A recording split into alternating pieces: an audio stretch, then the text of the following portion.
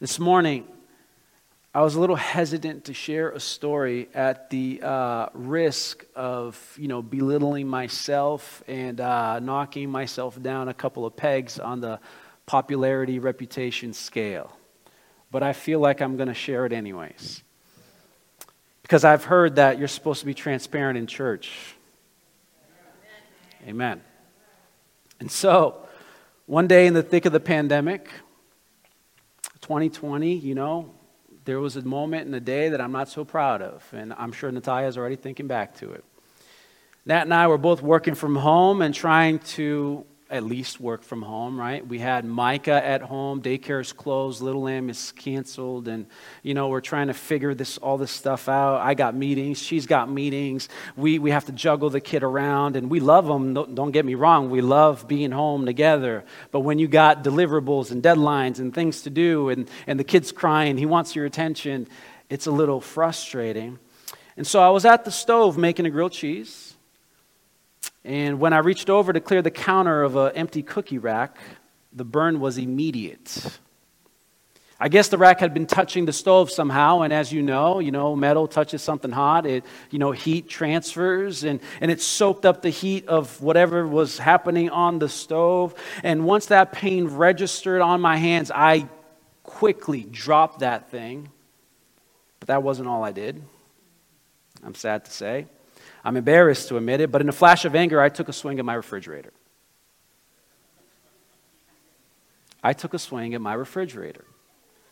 I guess the overtime and the lack of sleep and the growing uncertainty and then the heavy decisions that I'm making with the board about the fate of all the 20-plus employees at Little Lamb and the issues and the uncertainty about the church and what's going to happen. There's these requirements and those regulations, and people aren't coming. Are they connecting online? Are we going to be able to support and continue blessing the missionaries that we are investing in? All of these things were kind of flowing, and the kid is there, and the pain is seething in my hand, and I took a swing at the refrigerator. I'm embarrassed.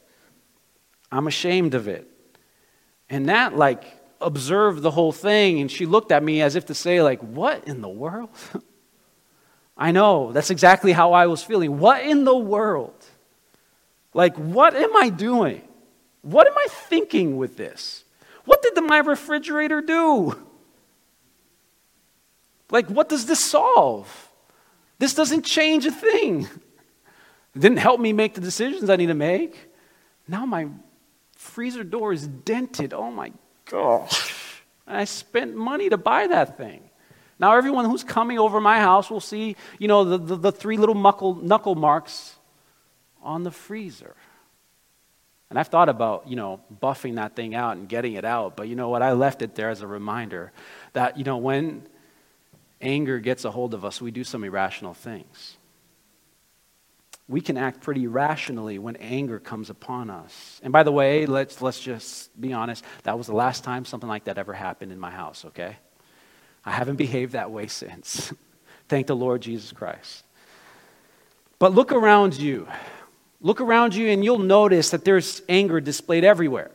There's anger all over the place. You go to your social media feeds, it's there. It's pretty much on any comment thread that you can get to, any comment section, whether it's a product, a video, a YouTube. You look at the comment section and you'll find anger just all over the place. You go to the checkout lines, and God forbid you got to wait for something, and somebody is being extra, slow, or the attendant is in training mode, and they have no idea what to do, and you got an appointment, you got somewhere to be, and you know what? You look around, you'll start seeing anger, seething, flaring, growing.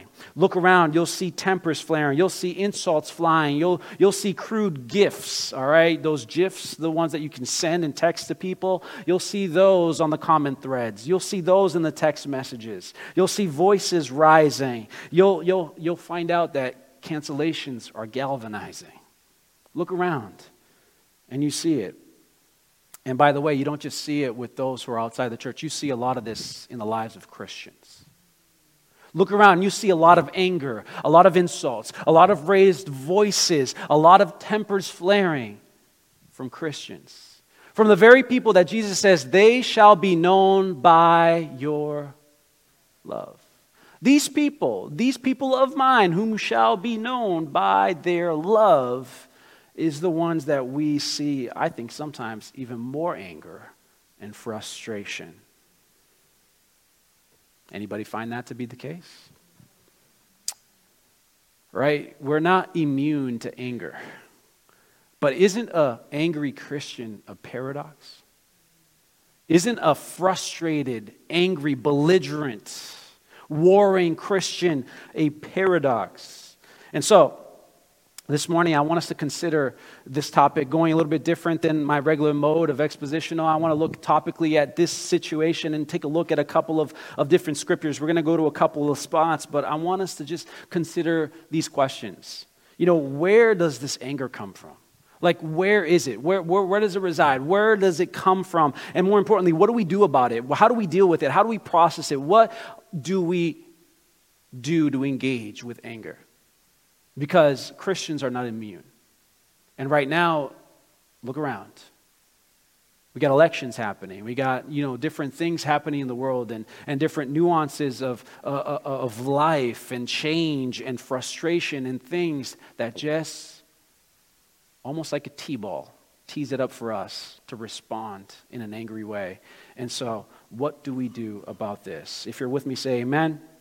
If you're not, say amen anyways. Hallelujah. Where does this thing come from? See, anger is something that when we look at throughout the scriptures, we experience within our lives. We can find it that anger is something that starts deep within. It's something that comes and flows out from within us. It comes to the surface from inside our hearts. That's why Ecclesiastes, Solomon says to us, do not be quickly provoked in your spirit, for anger resides in the lap of fools. Jesus, when he started talking about such subjects of what's inside, he said this, that evil things come out from our hearts, and these are the things that can defile us. Where does this anger come from? Where does frustration come from? It comes from deep within our hearts. That's why the Bible tells us time and time again that we're to watch our heart. Why? Because it's the most deceitful of all things. It tells us that we're supposed to guard our hearts because out of it comes the wellspring of life. We need to be diligent, as the writer of Proverbs said, Solomon, guard your heart with all vigilance. And now that word is a word that we don't use often, we don't talk about often, vigilance. Maybe if you're in the military, you talk about being vigilant. But you know what? Vigilance is something that we absolutely need to have. God spoke to Cain. He says, watch out, for sin is crouching, seeking to consume you. Jesus told Peter, watch out, Satan is around wanting to sift you like wheat. Watch out, the devil is like a roaring lion, waiting whom he shall pounce on and devour. We need to be vigilant. Why? Because we have an enemy. We need to be attentive. Do you know that I don't know if you've ever played sports. Who's played sports here before? Like organized sports. You've been part of a team, baseball, basketball, football. You've been in pretty much a sports environment. Maybe you've done this as you are trying to get better and improve your game. How many of you have ever watched your reruns? You've watched your past games. I see some hands. You watch your games to try to understand what you did right and what you did wrong. You watch your games so that you figure out where there might be an opportunity for improvement. What was a blunder that you committed? You know what? And not only do you watch your games, but most sports teams, they end up watching the games of their opponents. They rewatch the videos, they rewatch the highlights, they rewatch those things so that they can find out a crack in the chink of their armor. They can figure out a strategy and a scheme in which they can go ahead and orchestrate a win and increase the probabilities so that they can have a win. Well, the enemy goes around like a roaring lion. He seeks to sift us like wheat. Sin seeks to come upon us and take over us. The enemy, church, is also watching our film. The enemy is very good at studying you and I. He is watching every single moment that you had, the good and the bad. He is replaying your life and figuring out how you tick and what ticks you off. The enemy is watching your tape and he is saying, man, next time I get him or her in this scenario, I'm going to raise the temperature right here because he or she cannot handle it right there. Oh, and when they start going down this track right here and they are solid, on point, they got the rebuttal, they are being solid, they're not going to succumb to my temptation, I'm going to drop that because that strategy don't work. Let me bring them back over here. The enemy is watching you. And he's studied you. He studied you and I, and he is ready. He is waiting, lying in wait with the scheme in order to be able to take us out. And he loves utilizing this tool called anger. This emotion called anger. He loves jumping in on this because he knows if he can get you angry, he can get you to just ruin a lot of things within your life. Through anger, the enemy has wreaked havoc upon society. He has broken relationships. He has alienated family members. Through anger, he has divided countries. Through anger, he has, caused so that changes in outcomes and products and situations don't even come into existence and to pass because it just burns bridges and destroys chances. He knows what he can do and fulfill through the weapon, the tool of anger. So the enemy is very eager to exploit and provoke your hearts to it. He is very eager to bring upon the carnage that he will wreak through it. He is very, very interested in running full tilt through that door of anger. That's why it tells us in the scriptures that we are to be angry and sin not give the enemy a foothold, an opportunity in order for him to do his deed in our life. See, anger is an inside job that is different for each and every one of us, and the things that will take us off and take us there are a myriad of things. But we're going to look at a couple of them. And we have to be watchful and careful and vigilant. Now, let's consider what are the possible moves that will get us into anger. What are the possible things and methods and vehicles that will take us into this place? Well, I want to look at a couple of them. If you go over to Exodus chapter 2, you'll find Moses experiencing one such way in which he became so flustered, so annoyed, so angry, and that is through the vehicle of injustice.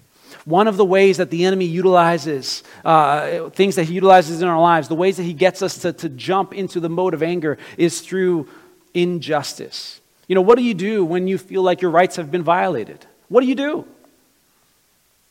I don't deserve this. This shouldn't be happening to me. You know what? I have a right to. I'm a human being. I don't deserve this to be happening to me. What do you do when your rights are violated? And Satan loves to take us into these moments because he knows that we'll often take it very personally. When our rights are violated, we get personal.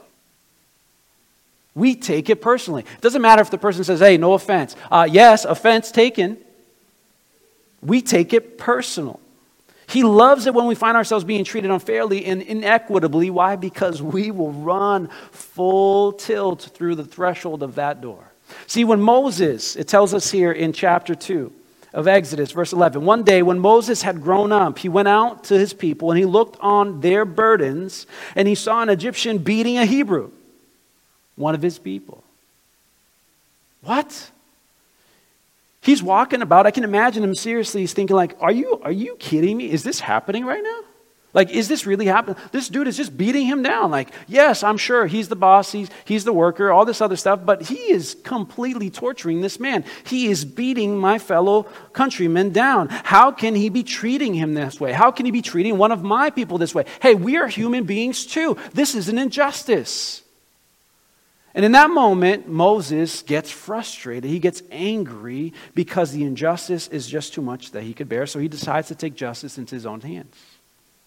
He decides to do something and to take action, and he does something that he regrets for the rest of his life. Moses, in his anger, provoked through injustice, commits murder. He looks around, he doesn't see anybody. He goes and strikes the Egyptian and hides his body among the sand. And if you don't know the story, some of us do.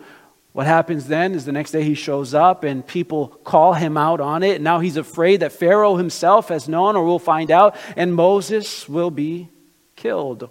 He will be punished. So Moses flees the land of Egypt. The injustice that he witnessed led him to anger, and anger led him to murder. Moses. That was irrational. That was not right. That was not becoming. That was not what you should have done. If you think that you are the Savior, you're going to be the deliverer, you're going to do something for your people, well, you just completely ruined your witness in this moment. For it was his very Hebrew brothers and sisters who said to him, "Are you going to kill us too when we're arguing?" It tarnished his reputation. See, injustice will move us into anger, but it's not the only thing. Hurt will also move us into anger. Can someone say amen? Unresolved hurt can eventually lead to anger. We've all been victims of it, haven't we? Have you been hurt? Has someone offended you before? If you can't say yes, then you haven't lived long enough. If you can't say yes, you haven't been in church long enough. Can someone say amen? Someone's going to sit in your pew.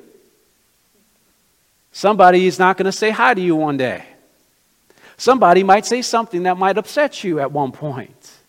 Somebody in the congregation, your very brother and sister, might vote differently than you do. And it might offend you. It might hurt you. Somebody that you know might choose to solve a problem in a different way than you did, and their choices may have implications and impact you.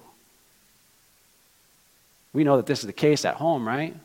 We can have an issue with our kids, with our family members, our brothers, our siblings, right? We can deal with all this. At some point in time, we become hurt. And if we allow hurt to live in our lives, to take root in our hearts, then hurt can lead us to anger.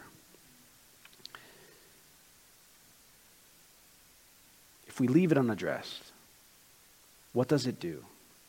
It starts running across our mind. It starts, bombarding us, and all we can see is that if we don't let go of unresolved hurt, it's going to tinge our interactions. It's going to permeate our communication. It's going to come across and flow out and overflow, and eventually it becomes full-blown hostility. Consider Jonah. Jonah in chapter 3. If you go to Jonah, chapter 3. Jonah, who's called of God to go preach the gospel to the Ninevites, to the Assyrians. He is called to be a prophet and speak God's word of promise and redemption and all of these things. And yet when God tells him to go east, Jonah gets in a boat and goes west. He leaves. He tries to go to Tarsus, which is over there by Spain, as opposed to going further east to go speak to the Assyrians. Jonah is a person who understands God's will, who understands God's character, who is aware of God's promise and his message, who feels a burden to go preach the gospel, but he gets offended and he gets hurt because God decides to do something differently than what he had in mind. See, God called him to go preach, and Jonah says, well, God, if I go and preach to these people who are hurting our people, they are very torturous, these Assyrians. These guys are very mean. These guys, put hooks and bits in people's noses and ears, and they are leading our people into slavery. And I know, God, that these people are not at the prime of their power. They're going to continue being a nuisance to our people. But God, if I go to there and I preach your word and I speak to them about the coming judgment that you've proclaimed if they don't accept you, if I preach this gospel, God, I know that you're abounding in love, slow to anger, that you're going to release them from the punishment that is due to them. You are going to forgive them and give them grace. So I don't want to go. And he goes the other way. Well, God brings him. He goes and he preaches. And when he preaches, God incredibly gets a hold of these people. It could be a logical next step for them, right?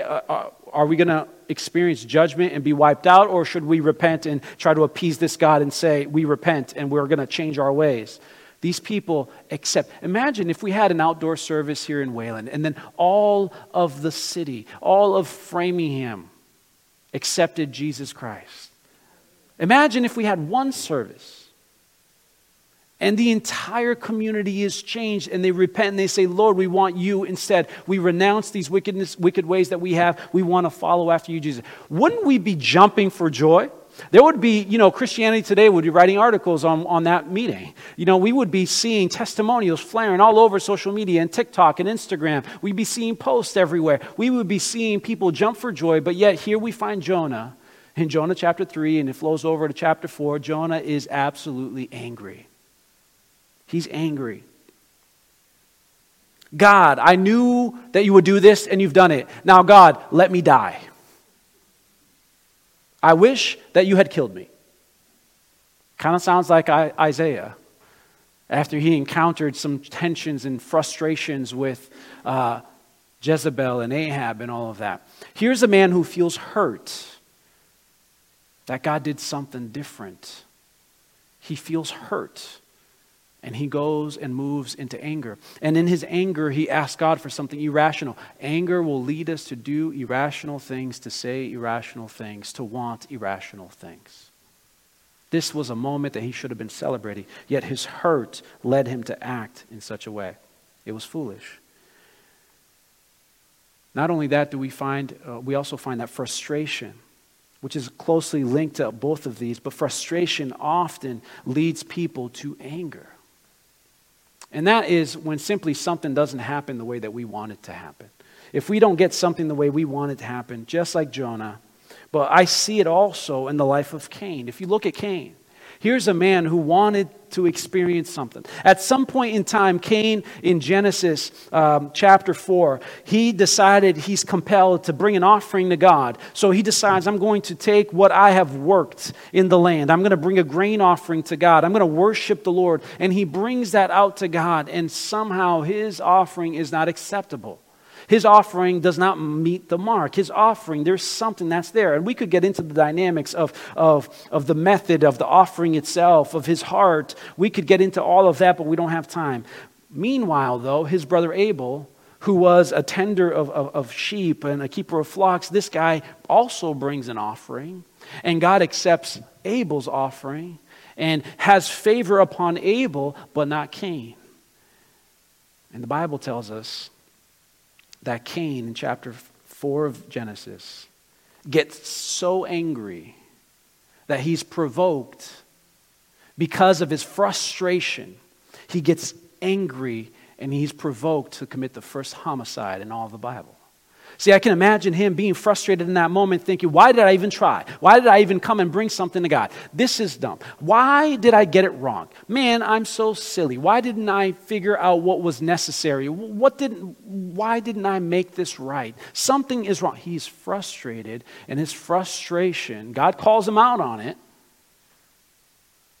but it permeates and it persists, and so his frustration leads him into anger, and in his anger he commits murder. Fear. How many of us have been moved to anger because of fear? Let's be honest. Anger is not something that flares up immediately. Anger is a secondary feeling. There's always something behind it. And fear is a huge thing. We don't want to be vulnerable, do we? How many of us love being vulnerable? How many of us love being out of control? How many of us love not being able to call the shots? How many of us love being in the dark and not knowing what is going to happen tomorrow? Who is going to come through for us? What is going to happen in our lives and circumstances? How many of us love that uncertainty? I know I don't.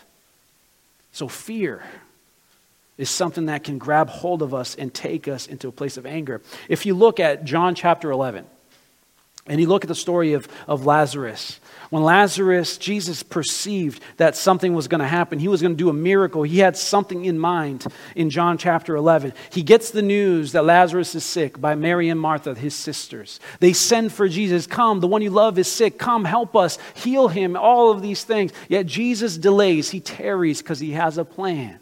Jesus already has a decision that he's made, that he knows he's going to wait until there's absolutely no more chance that they will misconstrue this whatsoever and raise Lazarus from the dead.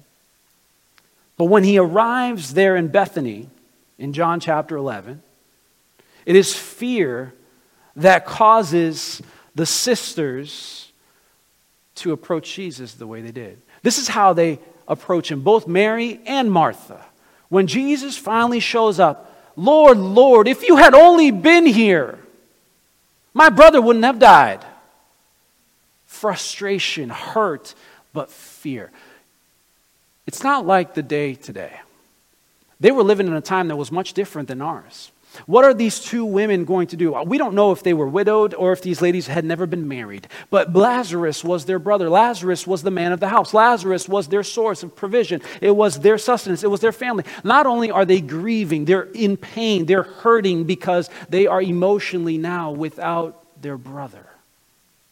It hurts. They're never going to see him again. They are longing for him. They're going to miss him. It pains them to not have him there. But not only that, they're afraid of their future. Who's going to provide for us now? Who's going to take care of us now? Where is our sustenance going to come from? What is going to happen to us within this society? What will become of us as a family? What is going to happen to the family estate? What is going to happen? What? Fear grips them. And when they encounter Jesus, the very first thing, Jesus, if you had been here, my brother would not have been dead.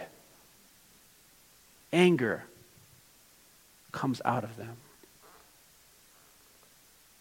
Fear, frustration, pain.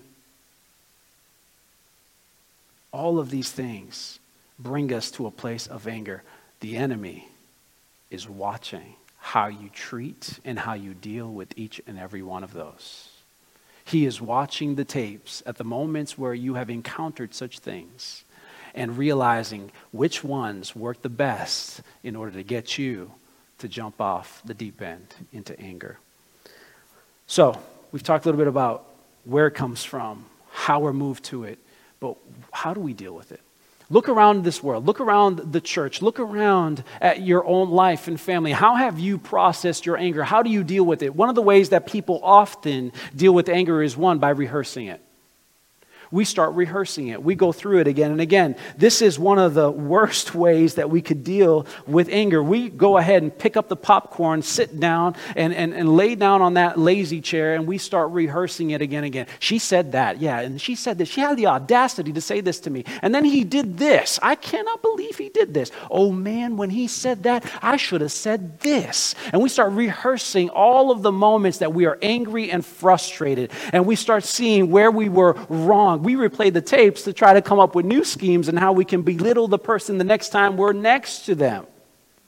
Our anger starts growing, and we only start fixating ourselves on our own issue and pain, and we get further and further away from the humanity within us all. We get further and further away from the truth of what the situation actually called for. We lose sight of how we contributed to the situation or not, and we get fixed on the problem, and further away we drift from the solution. We could rehearse it, but also here's something that a lot of us, especially us introverted people, love to do. We repress it. How many introverts here say amen? You're not going to go out there and just, go to war, but you take that and you say, let me shove that thing down deep.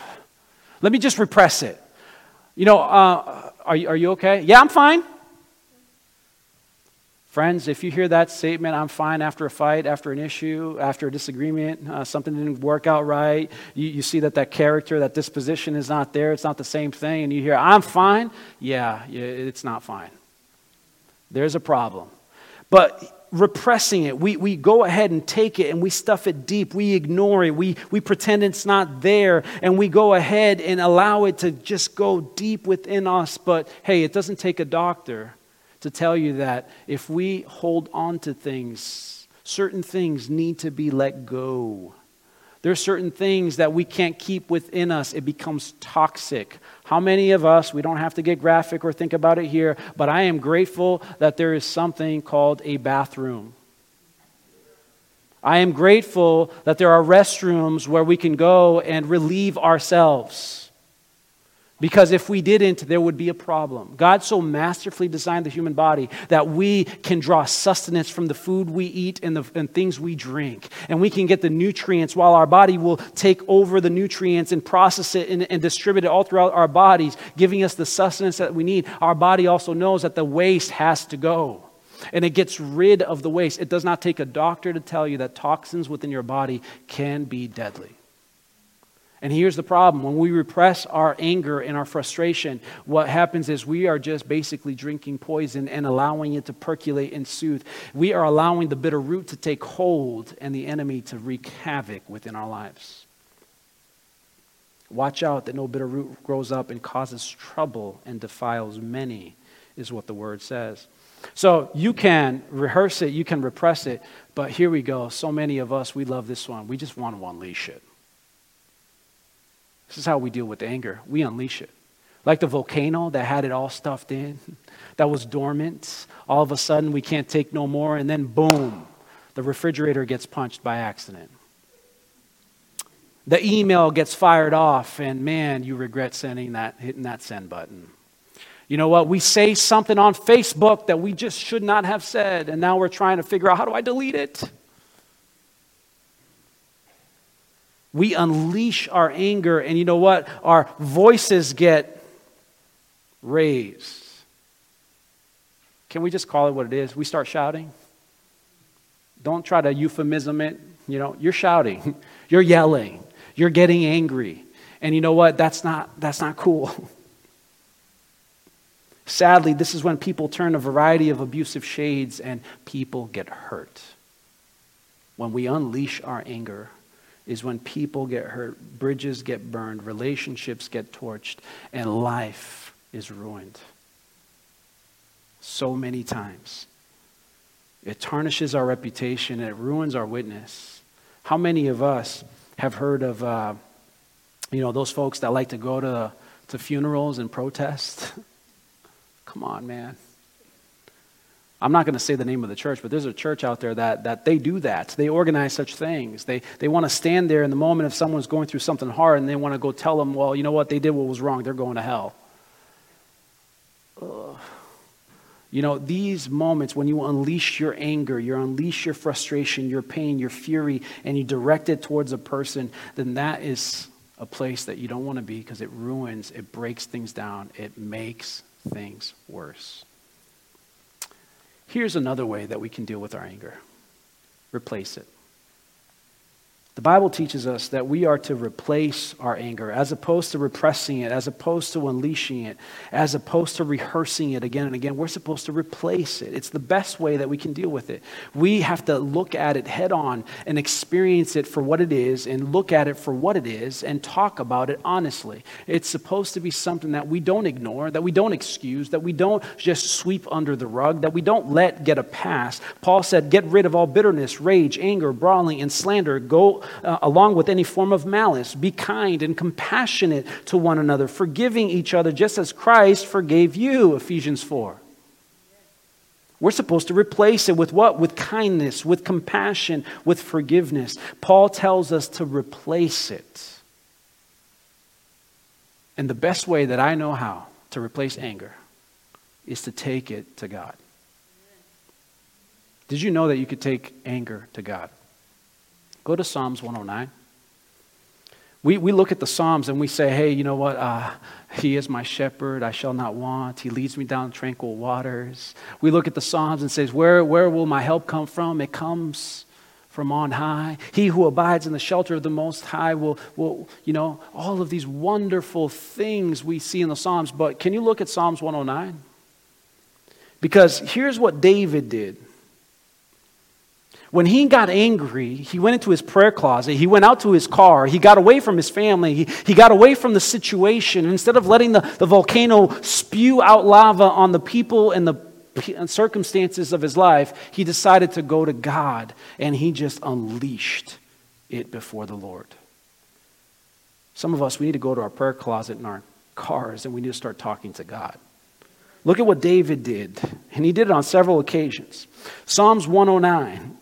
He goes on to say, look at verse 8. He's talking about a person who's made him angry, somebody who is actually causing pain, frustration, irritation, who is actually causing fear in his life, who's bringing all of these things in the circumstances of his reality. And so look at what he says. May his days be few. May another take his place of leadership. May his children be fatherless. May his wife be a widow. Hello. May his children be wandering beggars. May they be driven from their ruined homes. May a creditor seize all that he has. May strangers plunder the fruits of his labor. May no one extend kindness to him or take pity on his fatherless children. May his descendants be cut off, their names blotted out to the very next generation. Hello, is this prayer in the Bible? Hey, Jesus, can you teach us how to pray? Yeah, let me teach you how to pray. When someone pisses you off, just wish them dead. That's not how Jesus taught us to pray. Yet here is the psalm. David is praying all of these things, and he's spewing his anger before the Lord. But the point is that David brought his anger to God. Amen? He brought his anger to a God that perfectly knew him, a God that perfectly saw his circumstance, a God who was always hearing him, a God who is always speaking. He brought it before God, and he experienced God's faithfulness, because here's what happens. The interesting thing, as David is spewing out his anger before God in his prayer closet, one-on-one, he's not allowing it to come before the people that he loves. He's not unleashing it on his spouse, on his children, on his family. He is pouring it out to God. And as he does this, look at what happens. As a result, he goes on to say this. I am poor and needy, God. Verse 22. My heart is full of pain. The more David spewed out his anger and his frustration, the more he became vulnerable before God. The more God started shifting his perspective so that he could understand what was truly behind his anger. And that's what God does in the realm of prayer. As we come to him and pray, as we come and depend upon God and seek his face, God starts shifting our perspective from our injustices and our pain and our fears and our worries, and he starts putting it back on the reality of the situation, that we're hurting in need of a Savior, that we're in need of our loving Father to come through and help us in the middle of a circumstance. And as he unleashed it before God, look at the results. He goes on to say in verse 30, 31, I will give repeated thanks to the Lord, praising him to everyone, for he stands beside the needy, ready to save them from those who condemn them. As David prayed, his perspective changed, and it turned his frustration into praise. We need to replace our anger, church. You're frustrated at what's happening around you. Start praying. You need to go to God that he will deal with it. Yes, you need to be equipped. You need to take action in your world, no doubt about it. You need to do something about your situation and try to mend the bridges and solve the problems and seek the counseling and go after the people and humble yourself and all these different things. But without God changing the heart of man, you can do no such thing. If God cannot take that bitter root from within you, because nobody can search the Spirit if not the Spirit of God. Nobody can change the heart if not God stepping in through his Holy Spirit ministering to us. No root of anger will be removed if not for him moving upon our hearts. Step into your prayer closet. Go out into your car. Get before nature. I don't know. Do what you need to do. But bring your anger before God, because he knows it all anyways. He sees it completely, and he is the one who created it in the first place. See, Jesus got angry, but he didn't sin. He brought his righteous indignation. And so many times we are masking righteous indignation, what really is anger. And we're just allowing ourselves, the past, to feel righteously indignant, but it's really not that. It's truly unprocessed pain, frustration, repression, and all of these other things. So how does God calm the angry? How does God do it? He does it through forgiveness. Some of us don't like this word.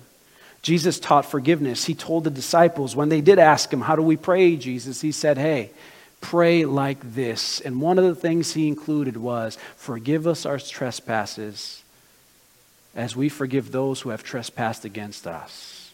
See, if you want to be forgiven, you got to first forgive. If you want to experience anger diffusing and coming off of your body, you need to allow other people the opportunity to be forgiven. You need to allow change to come in through the process of forgiveness. See, Jesus not only taught us that, but he modeled it. He came down from heaven, emptied himself, became a man, righteous, no sin, yet he is beaten, humiliated, chastised, maligned, misconstrued, all of these other things, and he is put on a cross, crucified. And on that cross, yeah, I hate this man, I hate that woman, you guys all deserve to die and burn in hell. No, he says, Lord, Father, forgive them, for they do not know what they are doing. Jesus modeled it for us. So don't tell me it's hard. Yeah, I know it's hard. He's done it. He had it harder than you or I. And yet he did it no matter what. And he showed us that is the way. We have to learn to forgive. Jesus, not only does he teach it, he models it, but then he says, hey, let me give you the power to do so. Wait in Jerusalem from the promise of my Father, the Holy Spirit who will lead you into all truth, the one who will endue you with power to be my witnesses. He will be the advocate, the power, the dynamis, the strength that you need for you to be able to do that which you have to do that is hard to do. Anybody here ever heard of Corrie ten Boom? She and her family, they used to help the folks that were fleeing the Nazi concentration camps, the Jews in Europe. And so she had a place in their home that they would hide people. And once the Nazis found out that this was happening, they came through and they imprisoned all of her family. And Corrie ten Boom ended up in a concentration camp. Miraculously, she survived. But she tells the story that one day when she was in a church service, she was there, she meets face to face one of the SS Nazi guards that used to guard her camp. And she started rehearsing. As this man approached her to shake her hand, she started rehearsing all the pain and the torture that he had caused to her and her family. And in that moment, she felt this seething anger. And she is experiencing all of this and remembering all of these things. And she gets a gut check from the Holy Spirit to forgive this man. She often speaks and she says this, I've spoken about forgiving others. I know the need to do it. But in that moment, I felt like I had no strength to do so. When he tells us to love our enemies, God gives us, along with the command, the very love itself. See, God, through his Holy Spirit, when he came to abide in us, he not only tells us what we should do, he not only models what it is that we need to do, but he comes and brings the very thing that we need. If we are going to release our anger, we need to forgive, and the Holy Spirit is the one that helps us do it. Amen? I've gone way too long, but I'm going to wrap it up. I'll invite the team to come on up here. Forgiveness is possible for those who are in Christ Jesus. Since God chose you to be the holy people he loves, this is Paul speaking to the Colossians, you must clothe yourselves with tender-hearted mercy, kindness, humility, gentleness, and patience. Make allowances for each other's faults and forgive anyone who offends you. Remember, the Lord forgave you, so you must forgive others. My question for you this morning is, where are you throwing your darts? Where are you hurling your insults? Where are you tossing your anger? Where are you directing it? Who gets it? For some of us, I know this is small. I wanted to print it big, but it didn't work out. Some of us, if you can see this, we hurl our darts at the very frustrated, road rage-filled person who pretty much ran us off the road and almost cost my car or my family their lives. So we get really angry and we start launching our darts and we start throwing it at these people. For some of us, it might not be the frustrated road rage person, but it's the neighbor. That neighbor that just annoys, he pushes every little button that you have. He makes sure that he lets his trees, leaves, just come off into your yard. And he lets the debris and the trash. And so you launch your insults at your neighbor. You get upset and frustrated and you declare your hostility towards them. Some of us, are we just throwing our insults and hurling it at that homewrecker that came and entertained an affair with your spouse? Or for you, maybe it's the very spouse itself. You're taking your darts that are falling apart and you're launching it at them. You're taking it and you're throwing it at the one that you're sharing a bed with. Or maybe for some of us, if we care to admit it, it's that child that we have, that in those moments that we're declaring, in our frustration, our pain, our anger, our injustice, something has happened, something is not right. We're taking that and we're throwing it at them.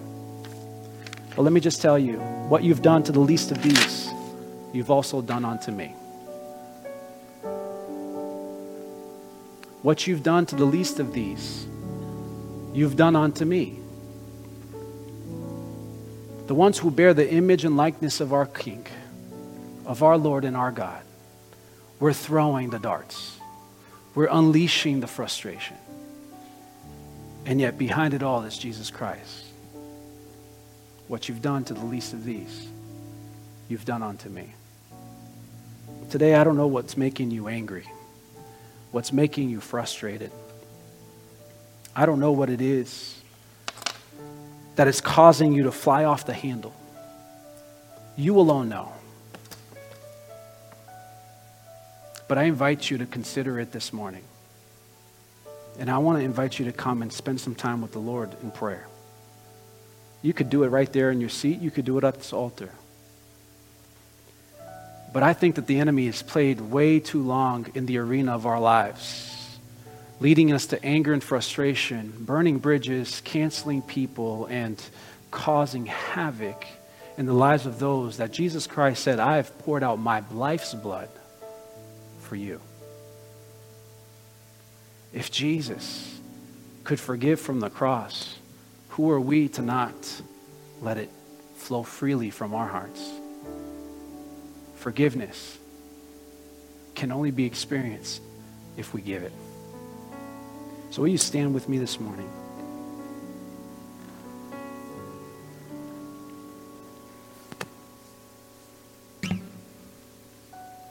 Father, I don't know who this message is for today, but I thank you, Lord Jesus, that you have the power to remove every bitter root. And I believe, Lord God, that you change people, that you remove, Lord God, that which is so ingrained and so rooted. You transform hearts. Father, if we have been comfortable, complacent, excusing our anger in our words, excusing the shouting matches that happen within our homes, Lord God, the thoughts that fly through our minds as we wish ill intent upon someone else because they have crossed us in a way that we did not desire. God, I pray that forgiveness would flood our hearts today. That, Lord, you would forgive us for acting so foolishly and irrationally. And Lord, help us to mend the bridges and, Lord God, renew the relationships and change our character. And Lord God, shift our speech and our attitudes and our actions. Lord, we want to be known as those who are abounding in love and not, Lord God, tearing everyone down. A gift of the Spirit is not the ability to tear new holes and break down people. But a gift of the Spirit is to, Lord God, uphold, to lift up, to edify, to build up, to, Lord God, encourage. So, Father, I pray right now that you would go deep inside the heart where only you can touch. I pray that today husbands are asking for forgiveness to wives, and wives are asking husbands for forgiveness. Children are approaching parents and loved ones, siblings and teachers. I thank you, Lord God, that colleagues are mending what is broken. I thank you, Father, that the animosity between boss and employee is being, Lord God, renewed and restored. Father, we call upon your change to come into our lives. Help us, Father, to really look at what's truly motivating our pain, our frustration, our injustice, our anger, our worry, our fear. Father, I pray, help us to take all of these things into your presence. In Jesus' mighty name.